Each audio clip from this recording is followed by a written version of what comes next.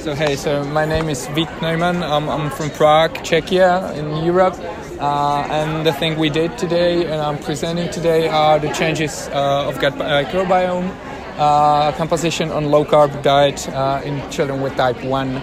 So basically, our study is a randomized controlled trial with low-carbohydrate diet. We are not extreme. We don't go so low. It's around 80-90 grams of carbs per day. It's of course based on gender and age of the child. And we do 2 periods, so there's a 5-week period on low carb and 5-week period on recommended carb for each patient, so they all get to try out both of the periods.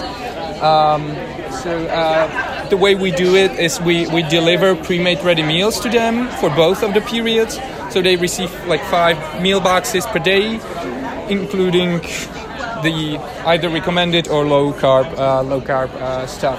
And this part focuses on the, let's say, more scientific, so basically the gut composition of the bacteria that are there. We also, of course, are running the main, basically, outcome of this study is the time in range, time in hyper, time in hypo, but that will be analyzed this summer, so I'll walk you through this part.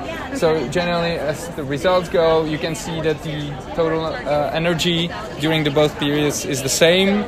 Of course, there's less carbs in the low carb, which is compensated partly by fats and partly by proteins. And we've actually seen some changes in the gut bacterium. So some patients are quite resilient, their bacterium stays the same, but there are some, and it's actually a majority who, like on the diet, who change their gut bacterium pattern. And the changes are mostly in the actinobacteria phylum and most prominent in the bifidobacterium genus, which you might think is not necessarily a good thing that bifidobacterium decreases on low carb, because we tend to hear that like bifidobacterium, it's the best bacterium for you, just like stuff yourself full of bifidobacterium and you're gonna be fine.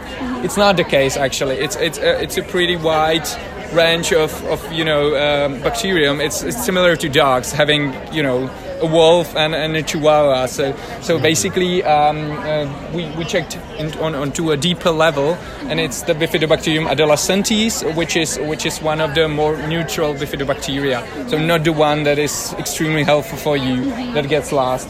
We think it's because they partly lose basically on low carb they use starch.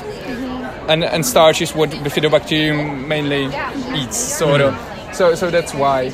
And so it leads us to a conclusion that yes, you can change the gut composition on low carb diet, and we'll see, of course, how this is linked to the changes in time in range, time in hypo, and whatever we find out in the main part of the study.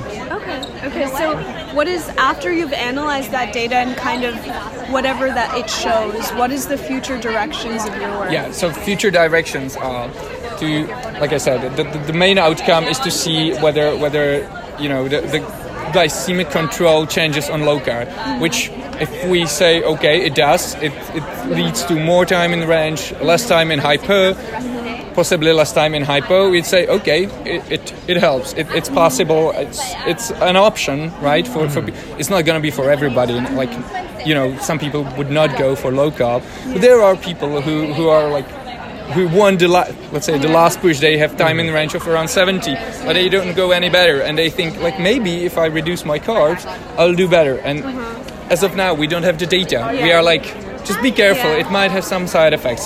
So first we want to show that whether it helps. That's the first thing, and then we are focusing on the side effects. So we are also measuring ketone bodies. We are also measuring blood lipids and other things. We are also measuring quality of life, the fatigue. They jump on a mechanography to check if they are not losing muscle strength. So we want to say okay, it might help, and it doesn't pose any risks. Those are the possible outcomes of the study. And then after this is proven, we want to show, okay, why is that it helps? Is it linked to gut bacterium? Is it linked to, we also measure metabolomics, and we measure a bunch of other stuff. So we want to explain why that is that it helps. That's the main question that we have. Okay. That's great. Thank you. Yeah.